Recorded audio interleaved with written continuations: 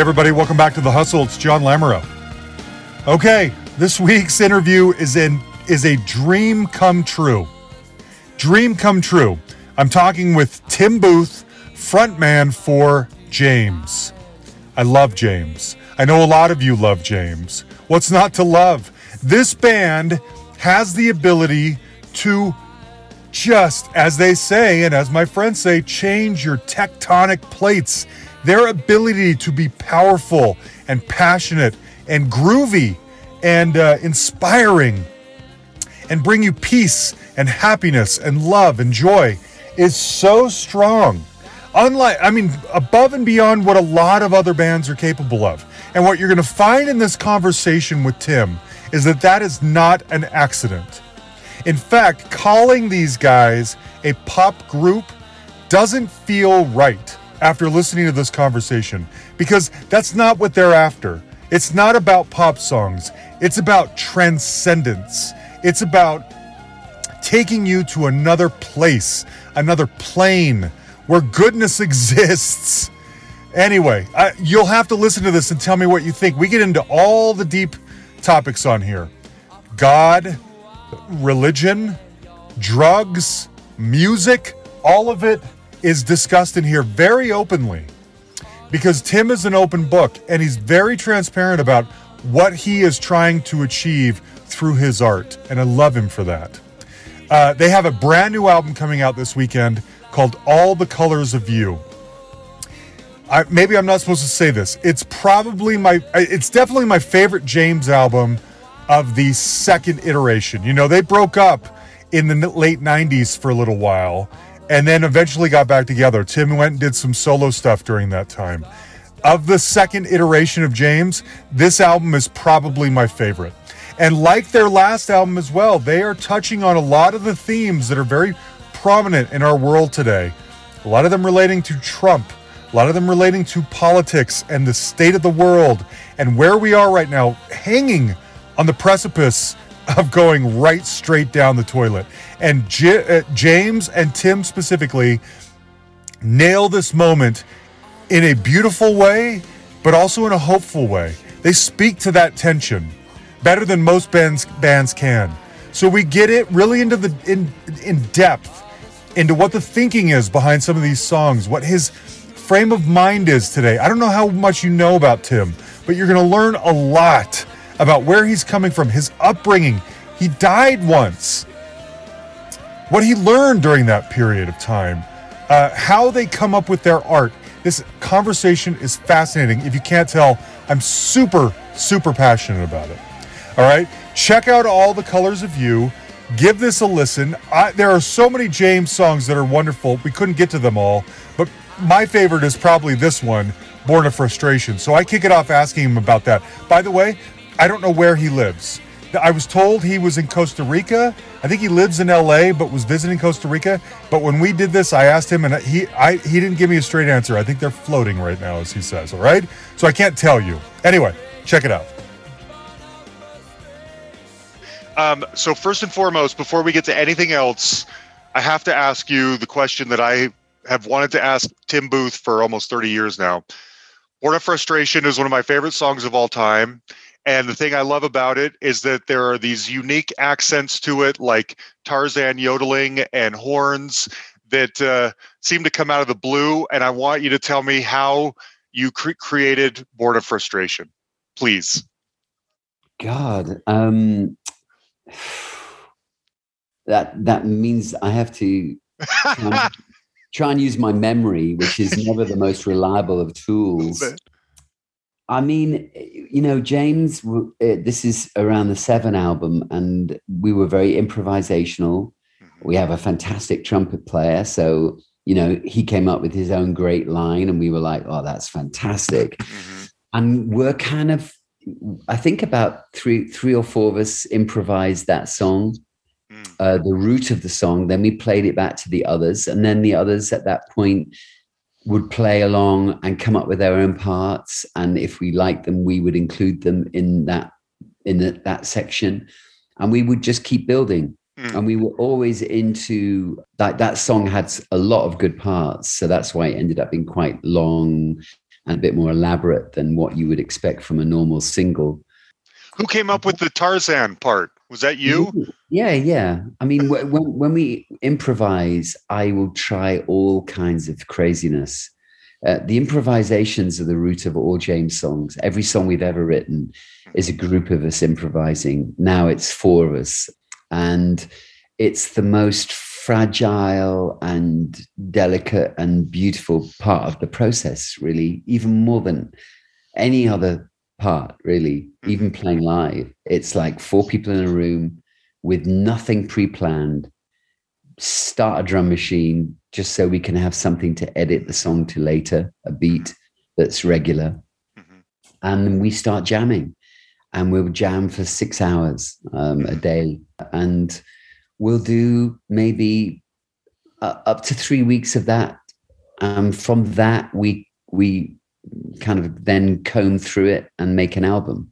And I think that's the key to our freshness, because nobody controls the songwriting.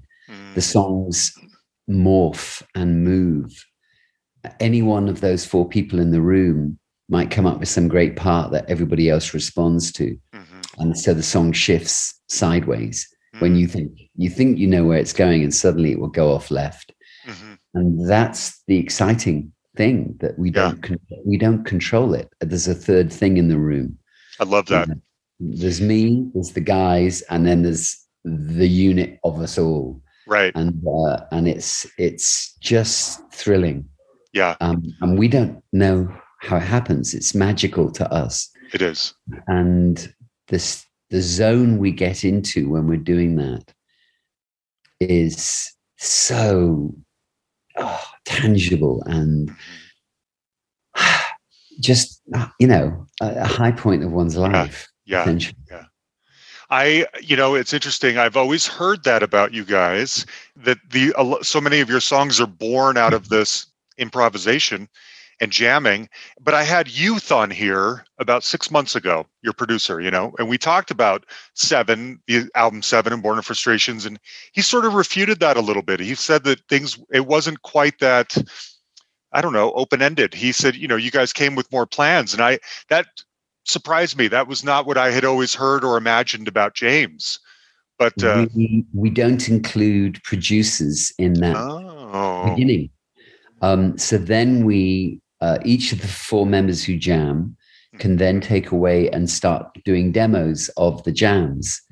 And then they're kind of in charge of that. And they will change, and people will come up with better ideas. And, you suddenly have, my demo suddenly turns into something else, because Mark did something better on it than I had. So we kind of all pass them around, and then we bring the producer in. So Youth only saw our music at a later stage. Got it. That makes sense. Okay, now I understand. That confirms what I thought. Okay, let's talk about All the Colors of You. Youth lay on a sofa smoking weed nearly all day throughout that record. And it was like, and we weren't accustomed to a producer who didn't really get involved in that way. And it was like, he made the studio look great. He had all these Moroccan carpets, and I'll hang them on the walls, and I'll make a really great vibe. He made a great vibe, and then kind of left us to it. And Spike was the engineer who, I've forgotten his real name, but he's known Mark Spike Stent, right? Mark Stent, yeah. Yeah. He held a lot of that record together, because he was a brilliant up and coming engineer who made sure we got recorded really well. That's so in keeping with Youth. When I talked to him, it happened about 6 hours late, and we were on Zoom like this, and he just he had his little Altoid tin box that was full of seeds. And so he just was, smoking one blunt after another the entire time, and his cat's kind of walking around through the shot and over his head. And anyway, it was a trip, but that mind of his is just, there's the music that comes out of that mind is some of my very favorite, I love it. He's a riot. It's really fun. He is. So on the All the Colors of You album, which I have to say, Tim, it's probably my favorite James album of the second part of your career. You know what I mean? This chapter 2. Yes, I love it. And one of the things that I thought was kind of interesting is, even though this album is kind of a lockdown album is probably the wrong word, but so many of the songs relate to what we're going through right now. It almost sounded a little bit more hopeful than Living in Extraordinary Times, which seemed maybe a little bit angrier. And I thought, well, there's no way that James the band obviously, could have written and recorded All the Colors just in the last few months since we got rid of the tan guy. But am I totally misreading this? Are you guys not as optimistic as it sounds? No, Living in Extraordinary Times was written lyrically as the tan guy was uprising, and I saw a potential fascist and a deep threat to American democracy. Mm-hmm. And I live in America, I'm an American citizen, and it was terrifying. Mm-hmm. So I was really scared and angry that this con man could, this cult leader, could be voted in by so many people. This racist, sexist. I mean, the list goes on. Keep going. Man. It's true. You can really go to town on it if you want. Mm-hmm. And so that was, in a sense, more terrifying. The pandemic, lockdown, it's such a global situation. And also humans, we needed a kick up the arse with climate change. And, and I can say that, I lost my father-in-law, whom I loved. We all loved. So we had the tragedy of COVID, but there were also some really amazing positive things. Everybody was made to stop and check out your own life. Yeah. What's going on? If you're in a relationship, everyone had to go deeper because suddenly you're really in a bubble. Mm-hmm. If you're on your own, you really had to learn how to live more on your own and, without going crazy.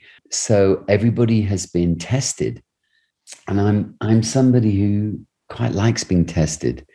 I kind of, and I just also accept when life says we have to go left, the right response is you have to kind of go, okay, we have to surrender to this. There's a lesson here.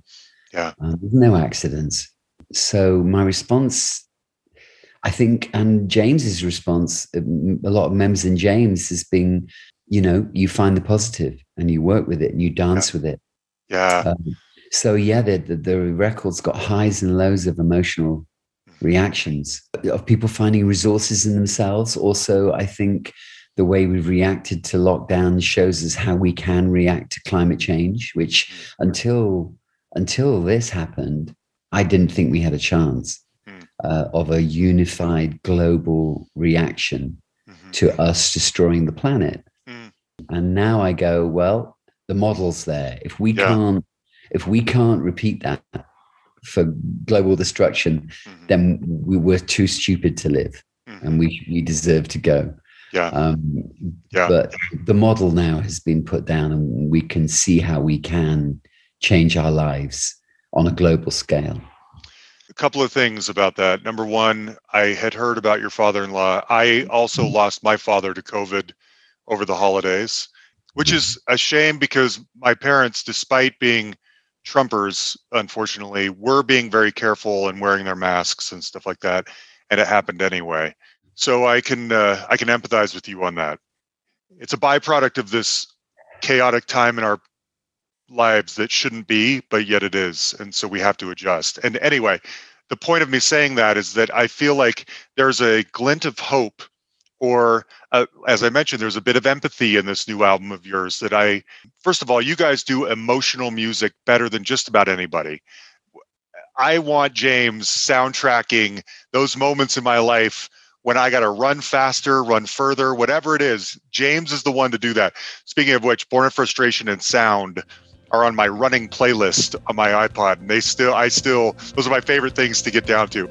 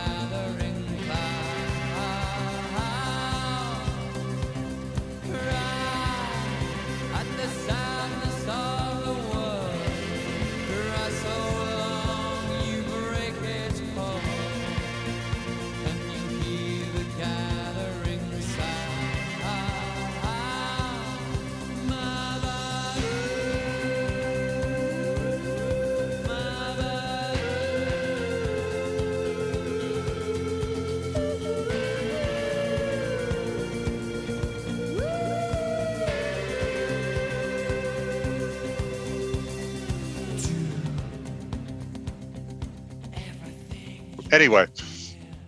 Are the new songs at too high a tempo for you then, huh? No, I haven't. I just got the new album the other day, but it's going to be worked out. It's going to be on there too. But no, those sound and frustration both hit my kind of my biorhythm when I run just perfectly. Let's talk about a couple of these songs. So obviously, All the Colors of You, the title track. Everybody's in there. Facing what we can't escape. Every time we're through, your shit sticks to my shoe. Tell me how you're staying sane. Haven't hugged a human since the end of May. Quarantine with you. Our world's a private zoo. We're stuck in this cage. You're rigging a game. I'm folding my whites have all run blue. We're stuck in this cage. You're rigging a game. I'm folding your white robe showing through. Tell me, who's more woke than who? Who's more broke than who? This United States, they wanna boogaloo with you. He's the Ku Klux Klan. He's the Ku Klux Klan. Cuckoo, cuckoo, cuckoo, cuckoo. President's your man.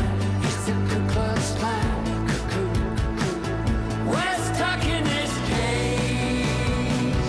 You're rigging a game. I'm folding my whites have all run blue. We're stuck in this cage. You're rigging a game. I'm folding your white robe showing through. No escape. You know, who's more woke than who, comparing our president to our former president, former guy, to the KKK. You talk about the band writing in these jam sessions. Are these free? How deep in advance are you writing down lyrics about hot topics, current events that are inspiring you? Are you coming up with them in the moment? How does that even work for you? When we improvise the initial songs, I get some lyrics, and I'm doing phonetic sounds a lot of the time, but then lyrics will break through.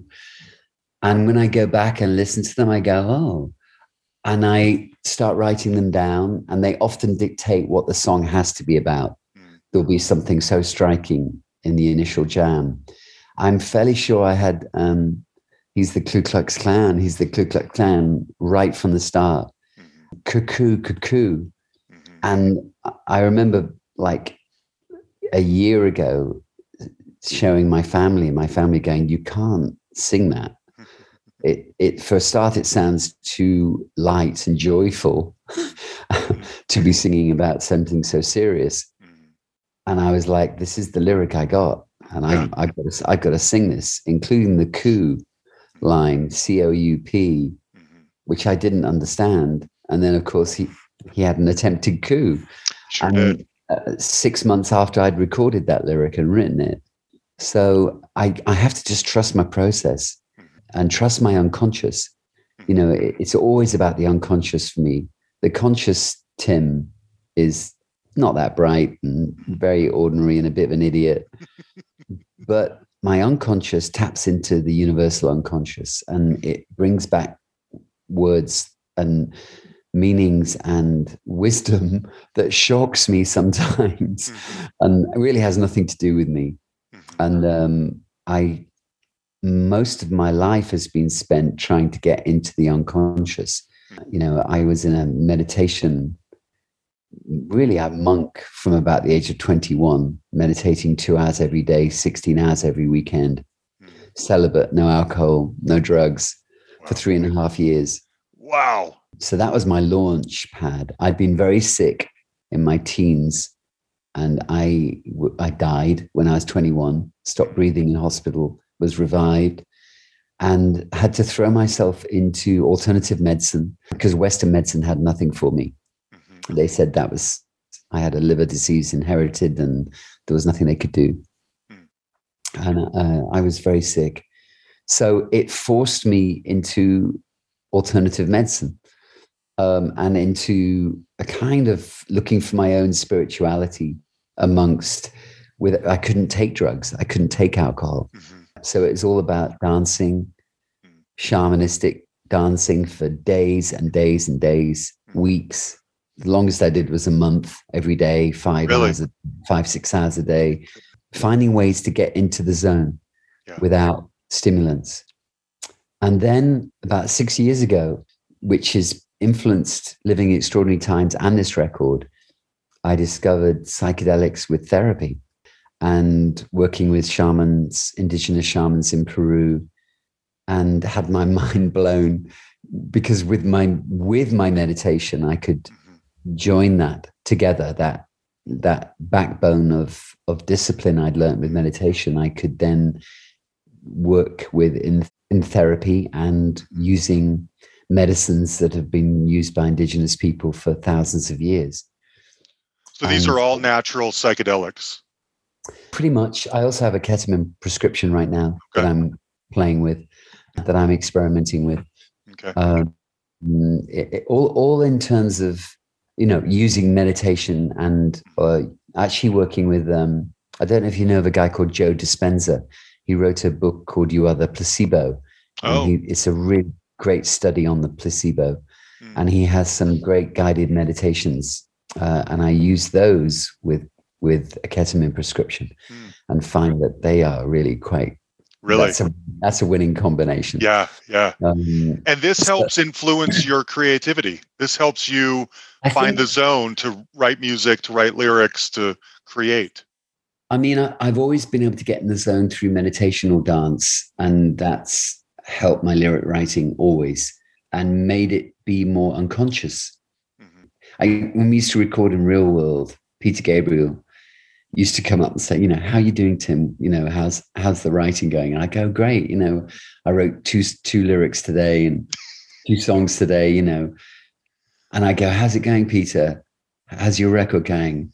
And he'd be like, well, it took me a year to write that lyric, and it took me a year to write this lyric. And I'd be like, oh shit, man, I don't want to do that. I don't want to be that. And Peter used to just take ages writing lyrics. And I love his lyrics, great lyric writer, but different style to me. And I can work on a lyric for months and a year. I have been known as well. So they don't all come like that. But my best lyrics are the ones that come pretty easily and quickly. And the ones that take a year are not as good as the ones that don't overthink it. We'll overthink it. That's right. Yeah. The conscious, the ego is not that impressive. Personally, my ego is not that impressive. Right. But my unconscious is really exciting. That's great. Speaking of lyrics, I got to ask you about Miss America too, because that's another kind of hyper political song on the album. Miss America's wearing thin. She's all tiaras and glamour. Can't stop the boss from keeping his hands off. It's all snakes, no ladder. Miss America says live the dream, so long as you're born white. Killed the natives and jailed the slaves. Move more to the right. May God bless you and your golden sons.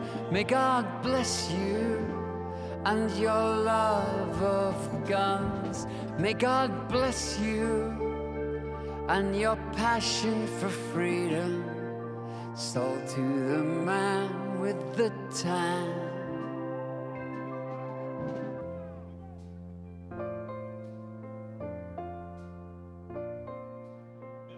I really love. There's two songs that still reference the tanned one, but not really in a big way. And I really tried to make sure he wasn't on this record. You know, there's only 3 or 4 on Living in Extraordinary Times. Right.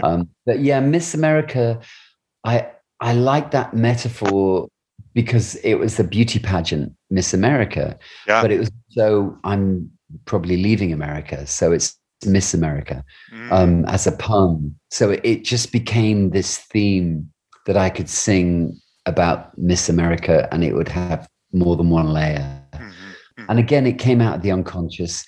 And then, of course, you're writing about Miss America, and you realize that Trump, of course, ran those pageants. Yeah. So I couldn't help but get a line in. It's so good. There's maybe 2 lines in that song that are a dig at him. True.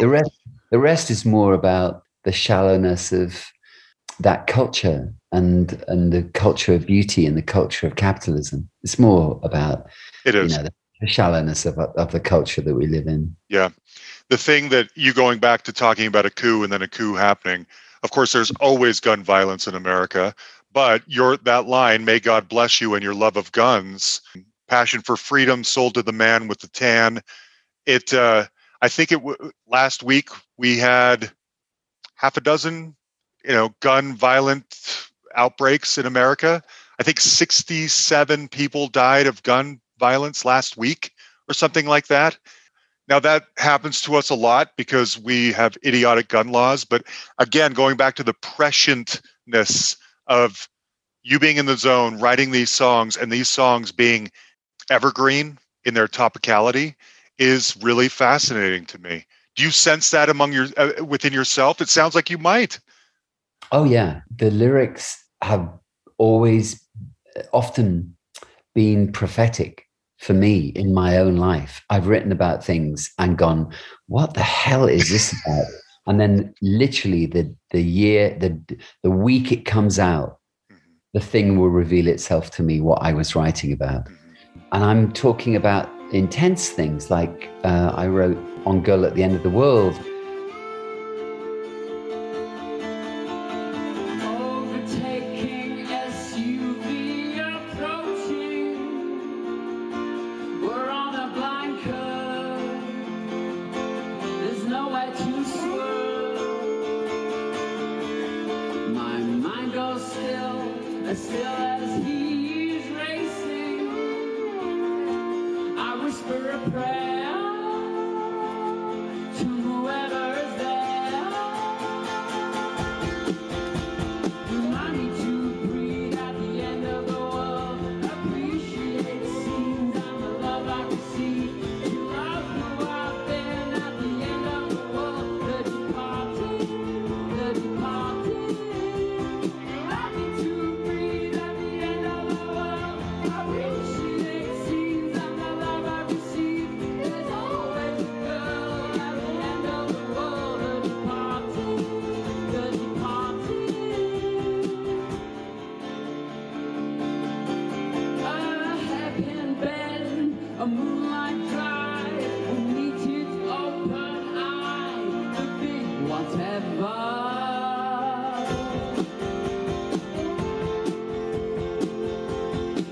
Though this world can drive you I took a risk and wrote about somebody dying in a car crash. And I took a risk because, in my family know that be careful. I have to be careful what I write about because they can come true for me or my friends. And I thought I could write about it because in my imagination, I'd seen the car crash happening in Topanga and we were leaving Topanga. I thought for good.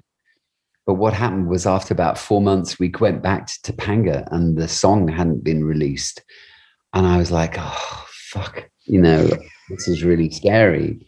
And sure enough, the week of the song's release, if it gets chosen as a single, it's even more likely to then manifest. Wow. We were in a massive car crash in in 60 miles an hour in LA on the freeway and 5 lanes of traffic. You know, my family were not happy about me letting that lyric go out. You're a soothsayer. This is crazy. We had an album, we called it Whiplash. And on the 5th gig of that tour, I ruptured 2 discs in my neck and was disabled for 2.5 years. So, you know, I have to be careful. We called the next album Millionaires.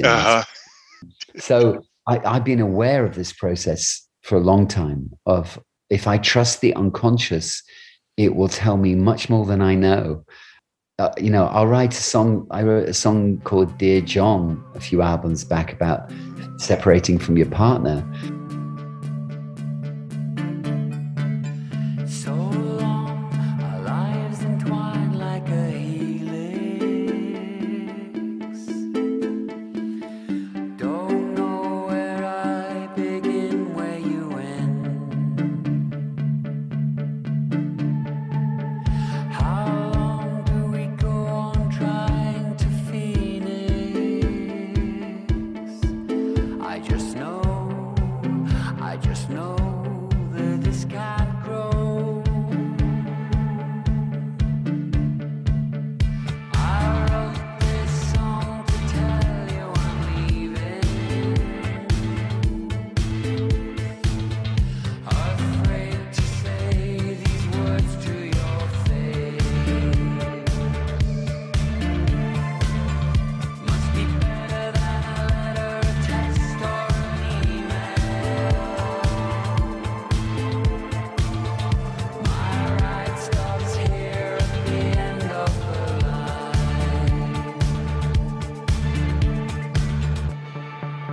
We stopped time when we signed in the year of our Lord 1999, with a kiss spitting out timelines from the moment we locked eyes at the station. And both me and my wife got very worried about what this meant, you know, and then it happened to somebody else around us. So, you know, it's like, it isn't always about me. But it's often about the people in my inner circle. Yeah. Okay, I want to press on that a little bit further in a second. But before I do, I did have some questions for you. You've alluded to this. So there are several, the topic of God comes up in a lot of James songs. So there's Sit Down, which is one of the most joyous, happy songs ever. I sing myself to sleep, a song from the darkest hour, secrets I can't keep inside of a day. Swing from high to deep, extremes of sweet and sour. Hope that God exists. I hope, I pray. Drawn by the undertow, my life is out of control. I believe this weight will bear my weight, so let it go. Oh, sit down, sit down next to me. Sit down, sympathy.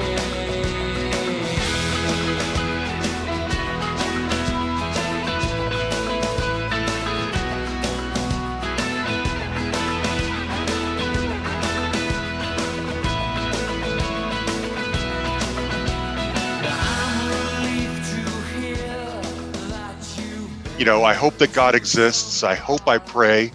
And then there's something like Live a Love of Life, where you say, you know, I don't believe Jesus is a human being.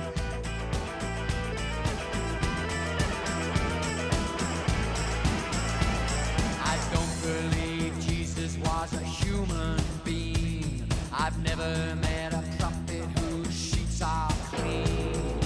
Only in a film could he be so cool, but only in life can fathers be so cruel. What in the world are you dreaming of to sacrifice?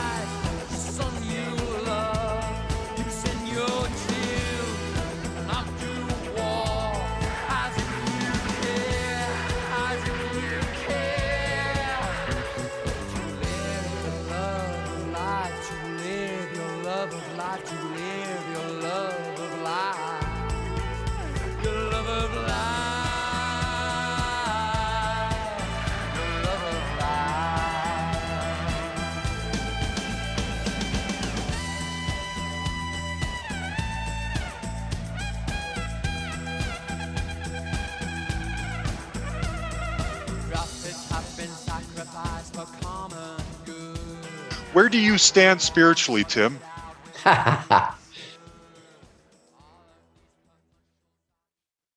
I'm very content where I stand spiritually, but it's a personal thing. And therefore, and I'd never try and convert anyone. I was brought up very strong Christian, had to go to church 7 days a week at my school. My father was a strong Christian. I kind of rejected that around about 17. I was sick from the age of about 12 till 21, died. The experience of dying was beautiful and peaceful. And when I was quite resentful of being revived by the nurse who made me breathe. And I came round and was still sick. I couldn't walk upstairs. And I gave myself a year to find proof of the existence of some meaning to life, or I was going to go. You can see today I'm a bit yellow. So still my liver sometimes gives me trouble. I've just been getting over a cold.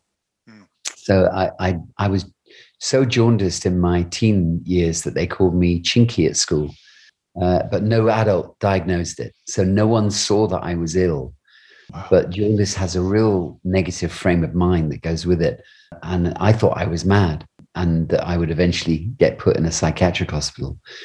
When I got to 30 and hadn't been in a psychiatric hospital, we had a celebration. So that illness forced me into really finding my own answers and finding my own proof. And I found them. The first lot all came through meditation, then a lot through dance and entering trance states, finding ways to enter trance states on a regular basis, on a daily basis. So I can tap into this world and other realities really quite consistently. Yeah. I'm a trained therapist. Yeah. And I've taught people going into trance states through dancing for 26 years in classes wherever I live. 150 classes in LA and where I've lived. So it's an ongoing thing I do.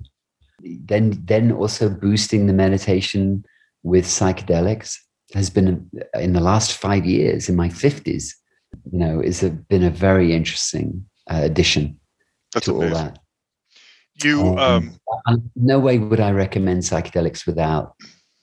I think it's with the therapeutic guidance is the thing I'm really impressed by. Psychedelics can take people very much down the wrong route and be very explosive in a damaging way, of course.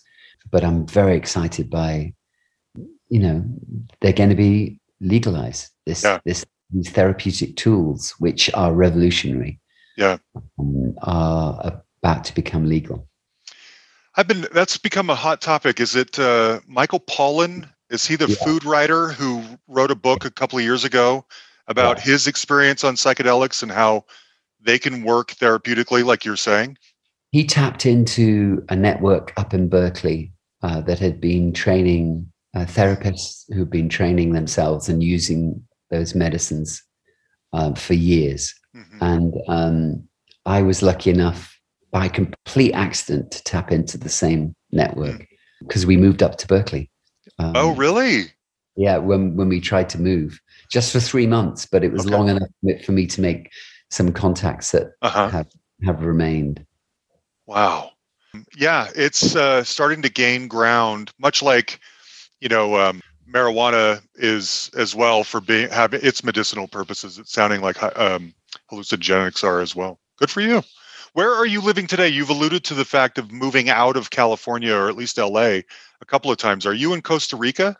We lived there for 3 months to try it out. We're going back probably in September, but we're floating at the moment. Really looking to see how climate change, where it looks like it's going to be possible to live, because California doesn't look sustainable to me anymore. We were living with bags packed by the door for 3-4 months in a year. And we were getting fire alerts every week in our neighborhood. Yeah. Because also the infrastructure is so awful here that electrical fires were breaking out in people's homes effortlessly, thanks Edison, and in the neighborhood. So it's like, this is not sustainable. I can't believe the infrastructure is so bad. I'm so glad that Biden is wanting to do a massive overhaul of it, because America's infrastructure is third world at best. Yeah. By the way, you've mentioned too, I keep wanting to go back to this. When you talk about almost dying or dying, what did you almost die of? They said at the time, it's as if you had a hepatitis C. It was, I was jaundiced and sick and taken to hospital, and they did a biopsy and I stopped breathing and the machines went off and a nurse came in and made me breathe. Oh, wow. And you caught a glimpse, you had a vision of what comes next, or a feeling at least. It was more like the peace. It was such peace, and it was beautiful and a relief. And I saw it, when my mum died in my arms about 7 years ago, God. And I wrote the song Moving On about that experience, because it was so obviously a birth. Yeah. And, my mum's in contact with me quite a lot. And it's like, they're just in different, we just can't see them. Our tools of perception, our senses are very narrow range.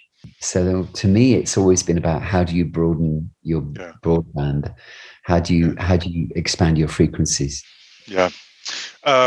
Speaking of dancing too, did I read right? Was the original intent when you joined James to be kind of just a dancer, like Bez is to the Happy Mondays? They saw me dancing, and this was obviously 6 years before Bez. Bez was just a glint in Shaun Ryder's eye. And the guys who were 16-year-olds who'd stolen their instruments and could hardly play saw me dancing in a club. I was throwing myself around like I do, and they asked me if I'd dance for their band. And the following weekend, we ended up supporting Orange Juice. And I love them. Singing backing vocals, shaking a tambourine nervously, and dancing my ass off in Sheffield. Wow. Yeah, that really struck me, because your voice feels like it's been tailor-made forever to be the front man of a rock band. And I really disagree. And really? I didn't like my voice for a good 7 years. I would say I'm probably a dancer first, or maybe a lyricist first with dancer, and then a singer. I listen to great singers and I'm floored and I'm jealous. It's like, I like my voice. I like its honesty and its naked. But I don't see it in like that. Thank you. Oh, that's fascinating to me, because it just feels like it's one of the most natural. You're listening to Tim Booth whenever you hear that voice. It's so expressive. I love it. Okay, I wanted to ask you, if we don't mind, I'm not sure that's a good thing at all. Oh, come on. What? Well, there are many of us who love you. Well, the thing is about voices anyway. I mean, it took me 7 years to even like my voice. I do like my voice now, and I like how I'm able to shout and scream a bit more. Brian Eno used to say, "Oh, you're a crooner." And I was in the 90s. If I ever tried screaming, I couldn't sing the next day. But now I can scream more, and you can see on this record, I have screamed. I have some good screams. I had a great moment in the 90s with Black Francis of the Pixies, backstage with him trying to teach me how to scream without damaging. He told me by a Puerto Rican chef when he was working in some kitchens. And he had the best scream. Yes, he does. He has the best scream. Wow. So, that was a good moment. I remember in the 90s.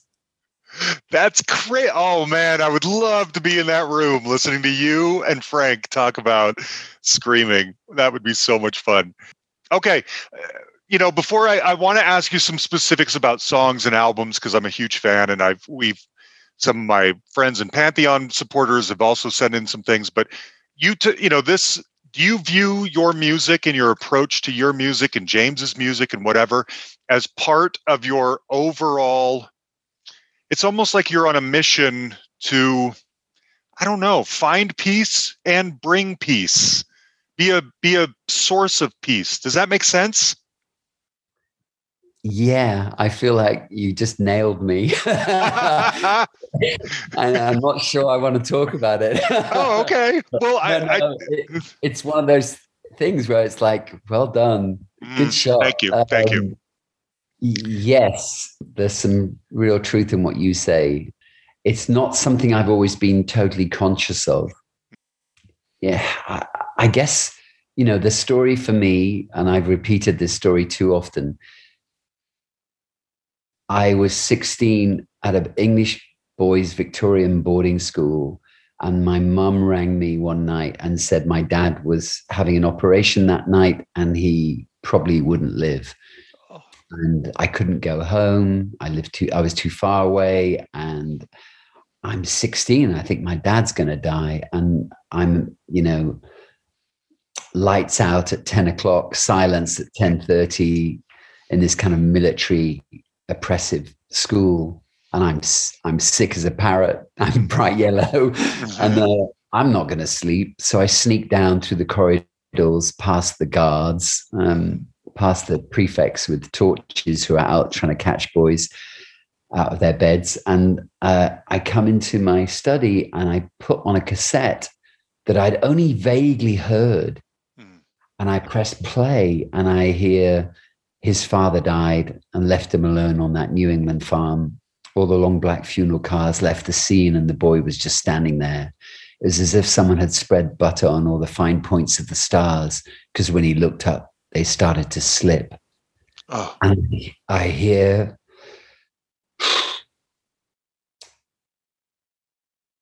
Patti Smith singing Birdland. And it devastated me. Yeah. In all the right ways. Yeah. It was like somebody reaching out to a 16-year-old boy who felt so alone. And I think that was the seed of me wanting to become a singer. Wow. I didn't know it at the time. That wasn't conscious. It was only later where I realized that a lot of the music I seemed to be making was reaching out to people and trying to tell people that it will be okay. Yeah. And that you're not alone. So it wasn't conscious, because I think if it's conscious, it sounds a little patronizing, but it didn't come from that place. No. And it, I do see the whole thing as being a spiritual adventure. Yeah. The whole of my life, my relationships, my relationship with my family, my kids, my wife, my creativity. It's all. This isn't the one life. There's lots of them, and they all interact, and you never stop learning.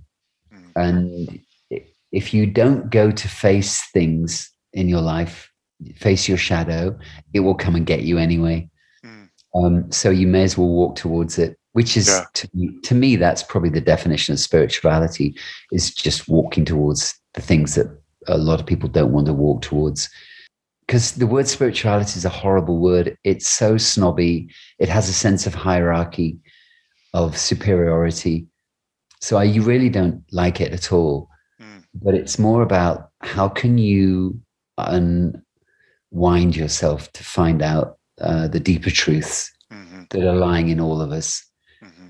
How can you broaden your frequency spectrum? So that, to me, they're technologies. I use the word technology quite a lot because it's less pompous. I use the technology of meditation. I use the technology of dance to get into the flow states. I like that. I love that book, Stealing Fire. I've forgotten the author's name. It's about flow states. Yeah. And he writes about flow states in, in sports, in art, in psychedelics, in the military, and it's really good little comprehensive study of flow states. And I think that's almost a better way of describing it than spiritual, because spiritual Sounds like it. it's got the baggage of all the male-based oppressive religions.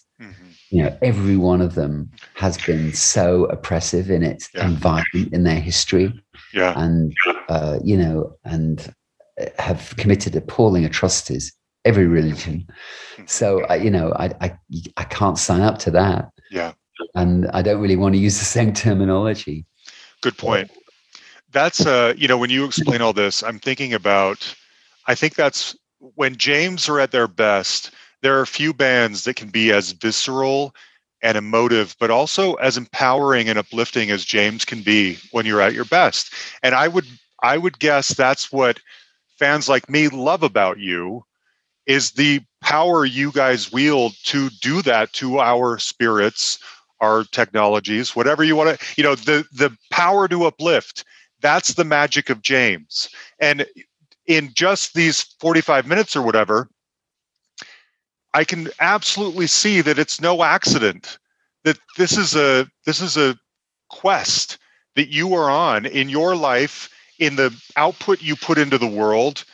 It's all to uplift and to inspire and to find peace. It's so blatantly obvious now. You're not a pop group. You're a source for inspiration. You know what I'm saying? It's different. That's the intent. Yeah. And each band member would phrase it completely differently and have their own psyche would interpret it in a different way. But we're all doing the same thing. And we're trying to get into the zone on stage when we play live. And then if we do, and we're open to the audience, then it becomes a ride and it becomes a feedback loop with an audience. That's why we change the set list every night, because it takes a different key every night.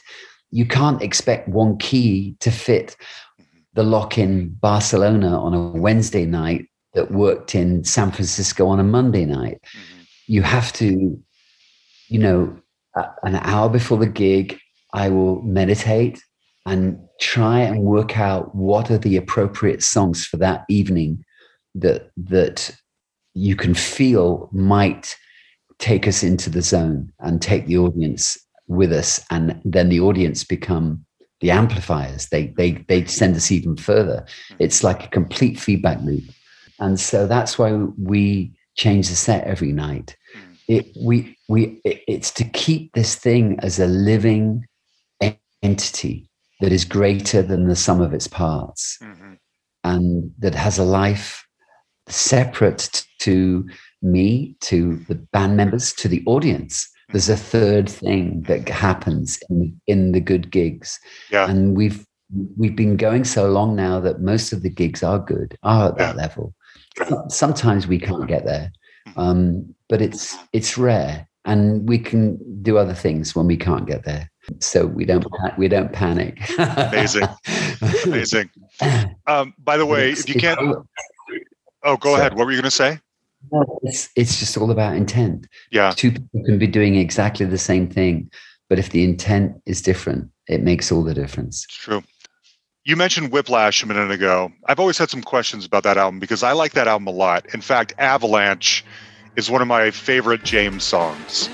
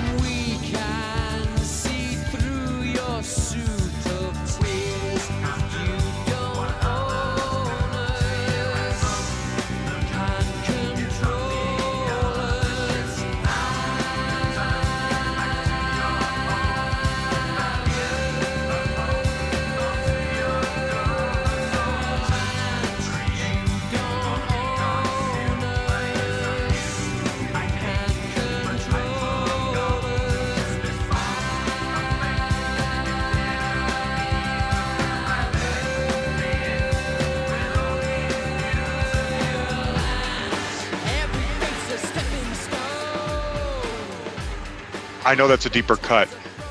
But that album came on the heels of Laid, which was sort of your big breakthrough. And it's got a really odd cover. And I wonder, how was that album received?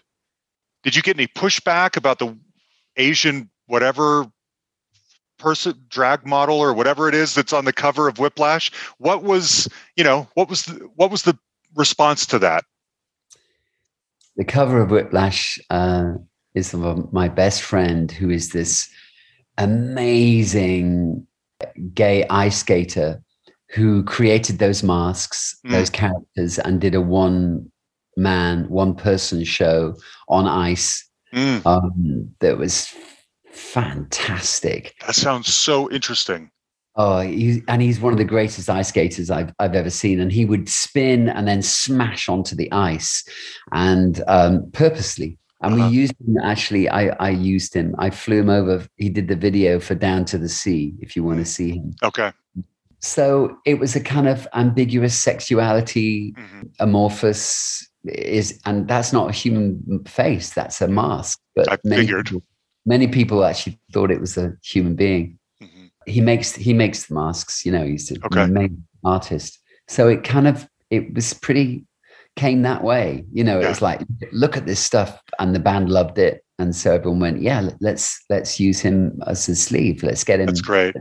Let's do a shoot. And we did that shoot, and everyone loved it. So we went for it. Okay. Wasn't a big conscious theory behind it. Again, it's like leaving things to chance. Yeah. Brian Eno has that great card in his Oblique Strategies, honor thy error as a hidden intention. We live by that. We lived by that before we even read that. So, I believe it. So, that was where that came from. I'm going to let you into a secret I've never, ever told anybody. And because I never want to ruin someone's enjoyment. Yeah. But Avalanche is probably my least favorite James track. Of all. Not just of the album, but of all. Oh. And people often will tweet me going, Avalanche is one of my favorite James. I don't want to yuck someone's yum and pour water on their fire. And so I never, ever admit to anything. But the fact you mentioned Avalanche, I thought I had to kind of say that. I'm glad you did. That's so great. And I love that. I love that, it was because there was something in that song I didn't get lyrically, and I didn't think we quite captured. And it was really frustrating because I could hear what we wanted from that song, and I didn't think we caught it. And other band members will totally disagree and love it. So, but hey, that's what's the beauty of having so many songs, is that some people's favorites are. Yeah. Okay. I had to, I as I said, I threw this out to some friends and some Patreon members, and they came back with some questions. One of them, Max Sheff. So two of them specifically, Tim Rouse told me to tell you he just thinks you're a legend and he loves you very much. And Matt Sheffield wanted me to quote your words back to you, saying that you have shifted my heart's tectonic plates. So we have many listeners who love you very much, as do I. Matt Sheffield wanted to know what some of your favorite, more recent songs to sing live are. That's a good question. What's It All About from the last album?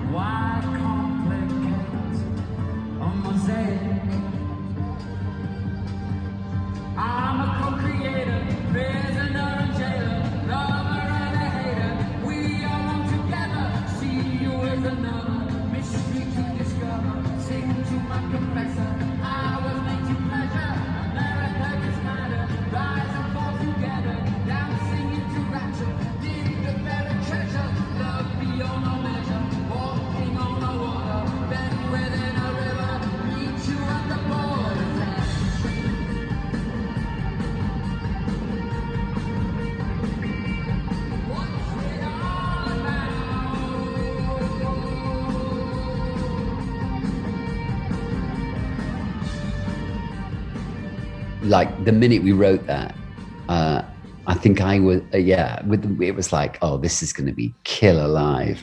And it is. Heads, because of the drums, are so utterly bonkers.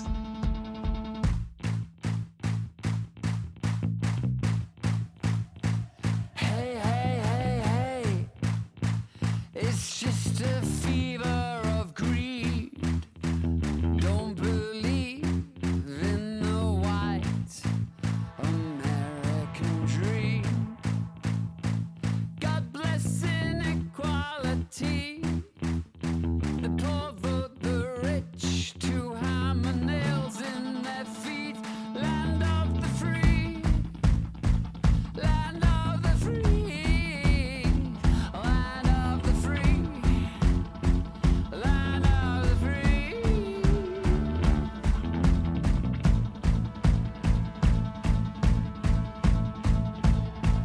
Hey, hey, hey, hey. Fake news device to conceal. History's rich, get to keep whatever they steal. This buffet. I was working on both those two demos myself, and we had this young engineer called Benny Giles. And I worked with him for 2 weeks, just using him as he was doing basic edits that I was asking him to do. And I said, Benny, do you ever do rhythms on tracks? And he said, yeah. And I said, okay. And I said, I want you to have a go at this song. And I handed him Heads, my demo. I said, I want you, and locked him in a room. And all he had was like knives and forks, an iPhone and a table. And he would record his iPhone and drop it on the floor, and he'd hit knives and forks against the wall. And after about 5 hours, he came out and put the headphones on me and played me back the song with his new rhythm pattern. And I burst out laughing in absolute joy. Yeah. And then I grabbed each band member and we put the headphones on, each one in turn, while the others would watch.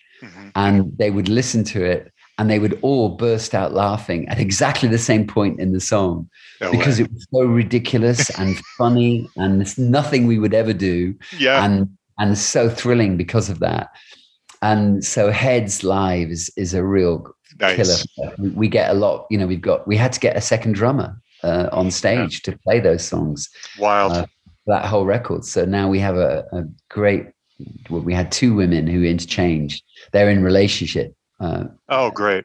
And one of them couldn't do some gigs. So she said, well, can my partner come and play your other gigs? And we really liked her. So she plays it. So when one of them can play, we get one or the other, basically. It's beautiful.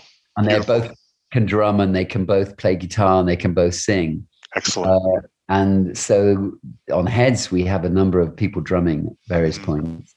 I've seen you guys live a couple of times, and the last time was with the Psychedelic Furs. I live in Denver, and you guys came through. Such a great show. I noticed during that show that the song Many Faces has become sort of, and I wondered if this, you say you change up your set list every night, which doesn't surprise me at all, but I wondered if the song Many Faces lends itself to such a crowd anthemic kind of, call and response. There's only love that's strong enough to rescue us from self-destruct. You don't think so, but we're all the same. You don't think so. You've got skin in the game. We're in sync, so we're afraid of change. But that's just how it is. My brother's mad at me. Our rooms are two more dead canaries. I'm right, why can't he see right to the bitter end? My God, what's his name? Says your God is just calamari. My God's new to this game. Don't know who to blame. You don't think so, but we're all the same. You don't think so. You've got skin in the game. We're in sync, how it is.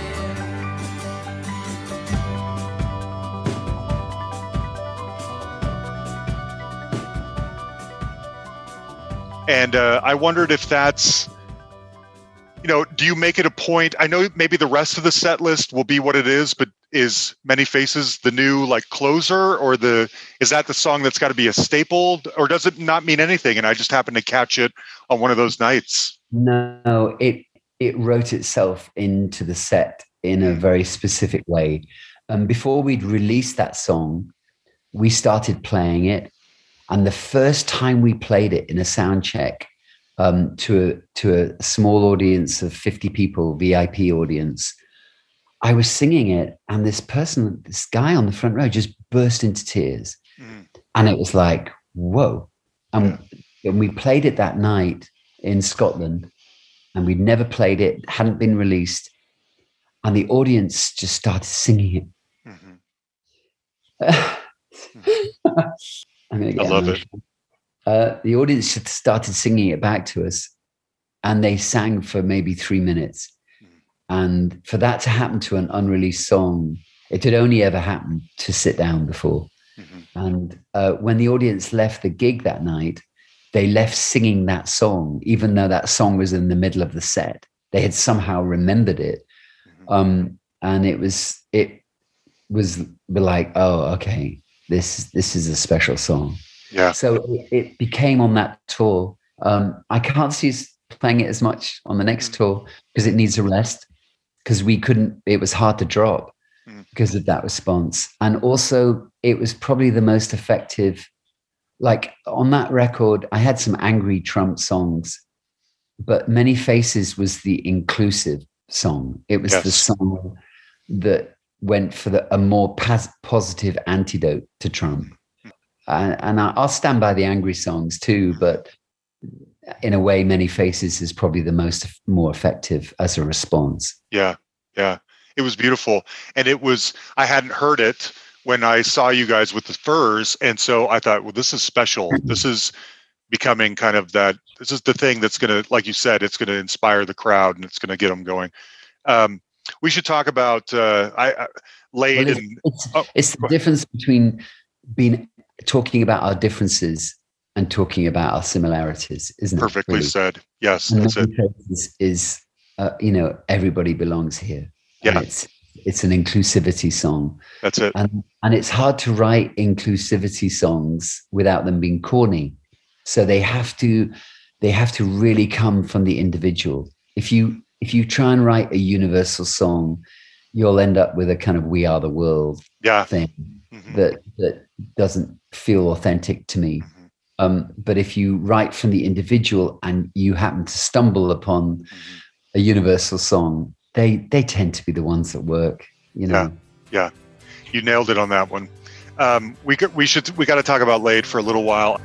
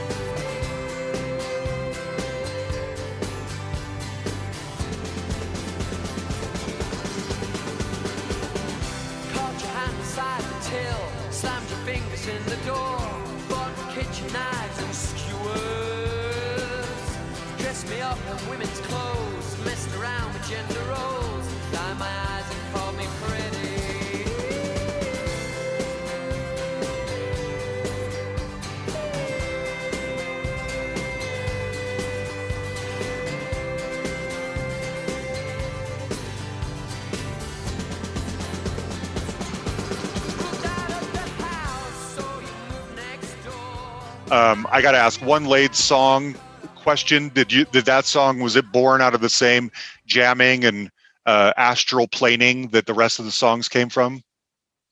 They all are. Every single song we've ever written comes from jamming. Mm-hmm. That one was, we didn't present that to Brian Eno as even being on the album. And Brian heard it and went, "That's great." Mm-hmm. And we were like, "Really?" And he went, "Yeah." And we tried replaying from the original jam, and it wasn't as good. Mm-hmm. So that's the original jam cut up and used as is. And that's why it sounds so lo-fi, because it recorded really badly, because we couldn't capture the same spirit when we tried to re-record it. I believe it. So yeah, what was the relationship with Eno and those songs? Did you go to him like you did with Youth, with everything thought out already? Because I listened to a song like Knuckle Too Far, which to me is such an Eno influenced song, and I'm imagining you all in the room, or at least creating this thing in tandem, but is that not the case? Slow down, my brother. Your life is passing fast. Will you remember all these scenes that you passed? So long, so long. So long, so long.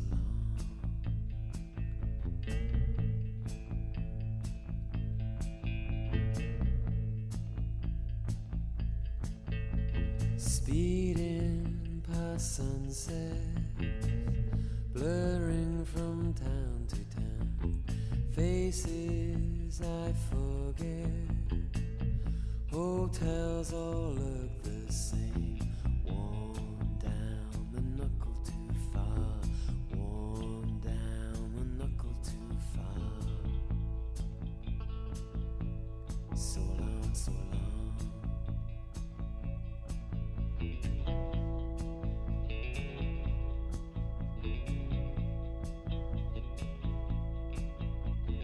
Lost all your color. Eno's a different game. You know, we made 5 albums with Brian, and we approached him on our first album, Stutter, in 1983. And he finally responded like in 1993 when he heard Born of Frustration, actually in France on radio, and went, "Oh, I like that band." And then I sent him some really crap demos. James, we're famous for doing really bad demos for people, because we used to record on a tape recorder and just think, well, that's good enough. And they just have to live with it. And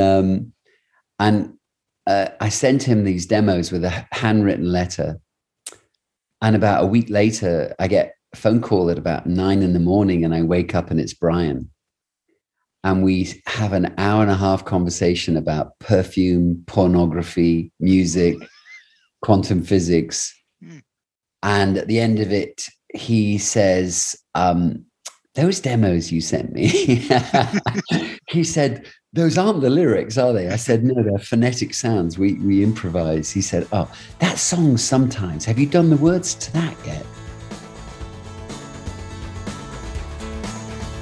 There's a storm outside, and the gap between crack and thunder is closing in, is closing in. The rain floods gutters and makes a great sound on concrete.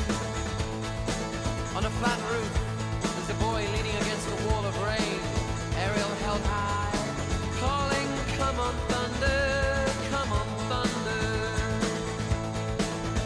Sometimes, when I look deep in your eyes, I swear I can see your soul. Sometimes, when I look deep in your eyes, I swear I can see your soul.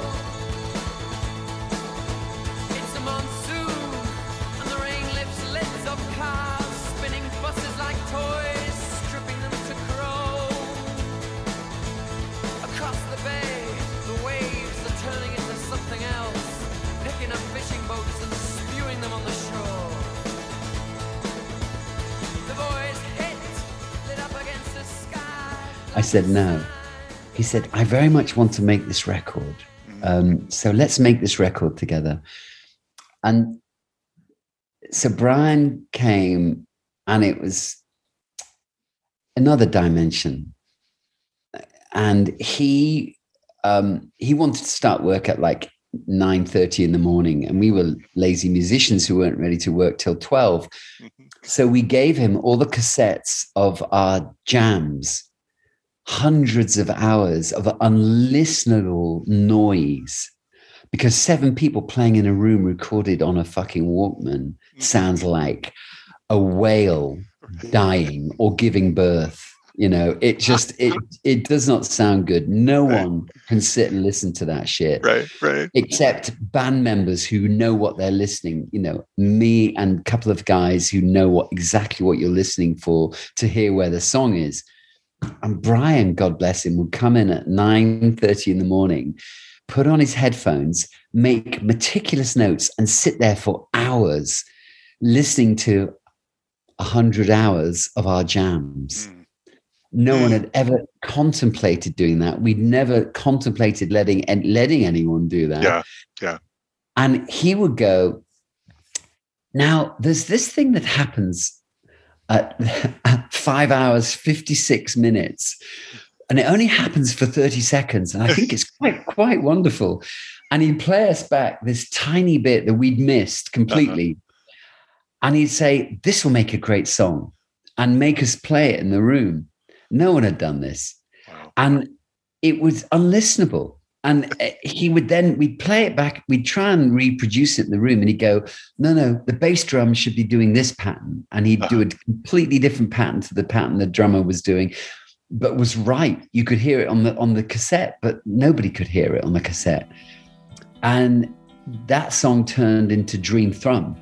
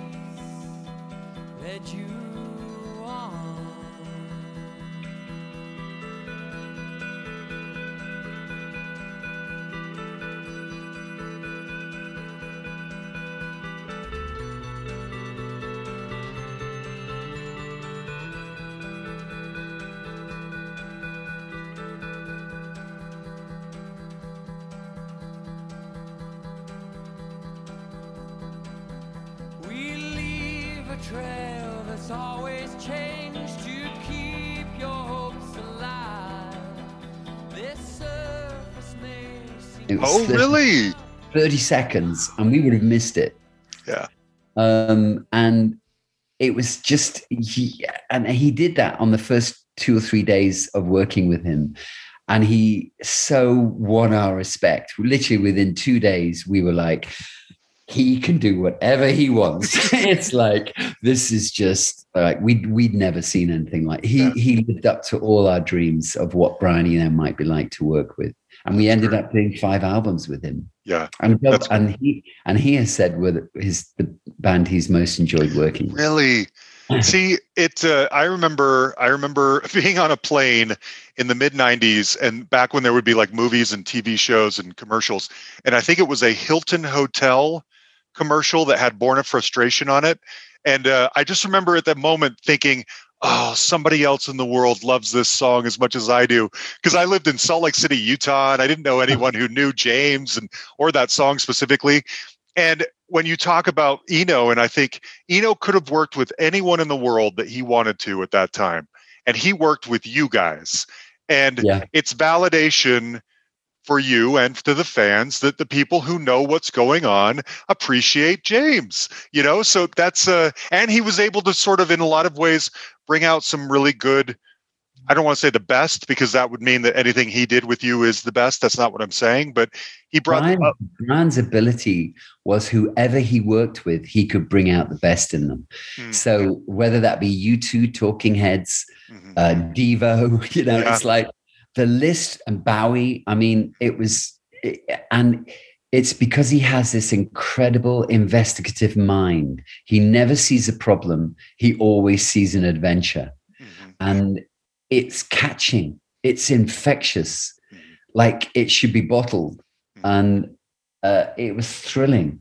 I was gonna boast about something. I forgot what it was. Please boast. Brian. But it was like, Flea would say to me, how have you got to work with Brian? We've been approaching him for years and we can't get him to work with us. And then Michael Stipe would say, how have you been working with Eno? We've been trying for years and he won't work with us. And it would be like all these huge bands who sold way more than us. Of course, everybody wanted to work with Brian Eno, and we got to make 5 albums. And he still helped us on the last few records. Wow. He like there's every so often we get stuck with a song. I give him a call and go, Brian, we got this problem with this song. He never sees it as a problem, and with it, and he'll put something on it that just immediately the song makes sense. You just go, that was it. That's it. He's like a doctor, I could say, yes, like a doctor. Exactly. That's it. Script doctor. Well, I should let you go, Tim. I have one obvious question you've probably been asked a million times. Who is James?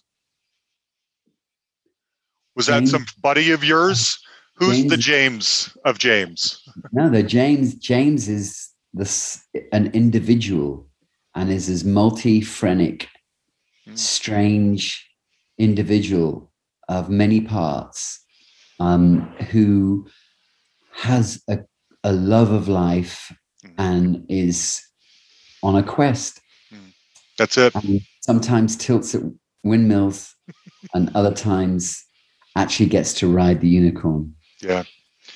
Tim, I love you very much. Thank you for talking with me. And, it's so interesting. After talking with you like this, I want you to know that your mission in life is succeeding with some people, because it's making many millions of people's lives better, including mine. And I'm grateful to you for that. Thank you for doing that. Thank you for having that effect on my life. It's made it better. We just feel completely blessed to be able to do what we do for 40 years and still be able to actually financially exist. I spent the whole weekend, like video budgets now have become nothing. And we had like $700 to make a video for this new single. And I coerced this sweet young designer over the last 2-3 days it was meant to be just what they call a visualizer. And instead we spent 2 days and nights, trying to cheat a video on $700. And it's like, it's our passion. It's what we do and it's what we love. And we get it to be met and to be heard. And that is, it's our blessing. Thank you. Thank you for giving us the ability to do that and to continue doing that. Absolutely. It's made my life better. Thank you, Tim. All right, there you have it, Tim Booth. Again, ask yourself this. After listening to this conversation, is Tim Booth a pop singer? I say the answer is no. I think Tim Booth uses music as a tool to transcend people, to uplift and to take them somewhere else. And the band is united in that artistic mission. And they bring peace. They try their damnedest to bring peace and joy and love and some levity to the listeners, to the people who love them, and let them try and do this. And I'm grateful to them for that. This is bigger and more important than pop music. That's not what this is. It's something else. It's a higher plane. It's art that takes you somewhere. And I get it now. Hopefully you're feeling what I'm feeling from this conversation. I want to close it out with one more from All the Colors of You. This is Exist, and it's spelled XYST. I love this album. It'll be out this Friday, the 4th. I hope everyone will check it out. Stream it, buy it, by all means. But do what you got to do because this album is great. All right? And thank you again, Tim, for doing this with me. That meant a lot. Our guest next week is a similar kind of situation. All right? Started out kind of awkwardly in the 80s as the frontman of his band, also in the UK. But quickly evolved, just as James did, and eventually found their sort of commercial peak in the mid-90s. Well, they also have a brand new album out that is also excellent, and this particular frontman is one of the greatest songwriters ever. And so, anyway, you're going to love this conversation that's coming up next week. As I've mentioned several times, we are in the throes of a massive winning streak right now, with all the people that we get to hear from on here. So I hope you're enjoying it because I am loving this. Huge thanks, as always, to Jan the Man Makevich, my right-hand man, for doing this with me. Thank you, buddy, for everything.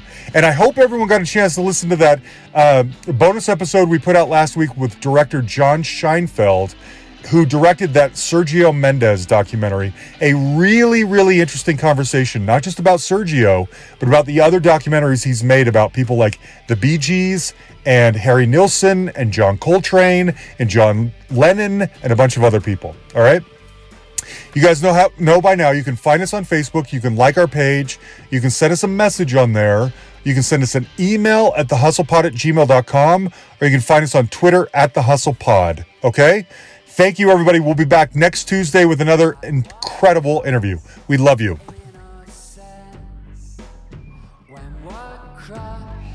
Jump the fence.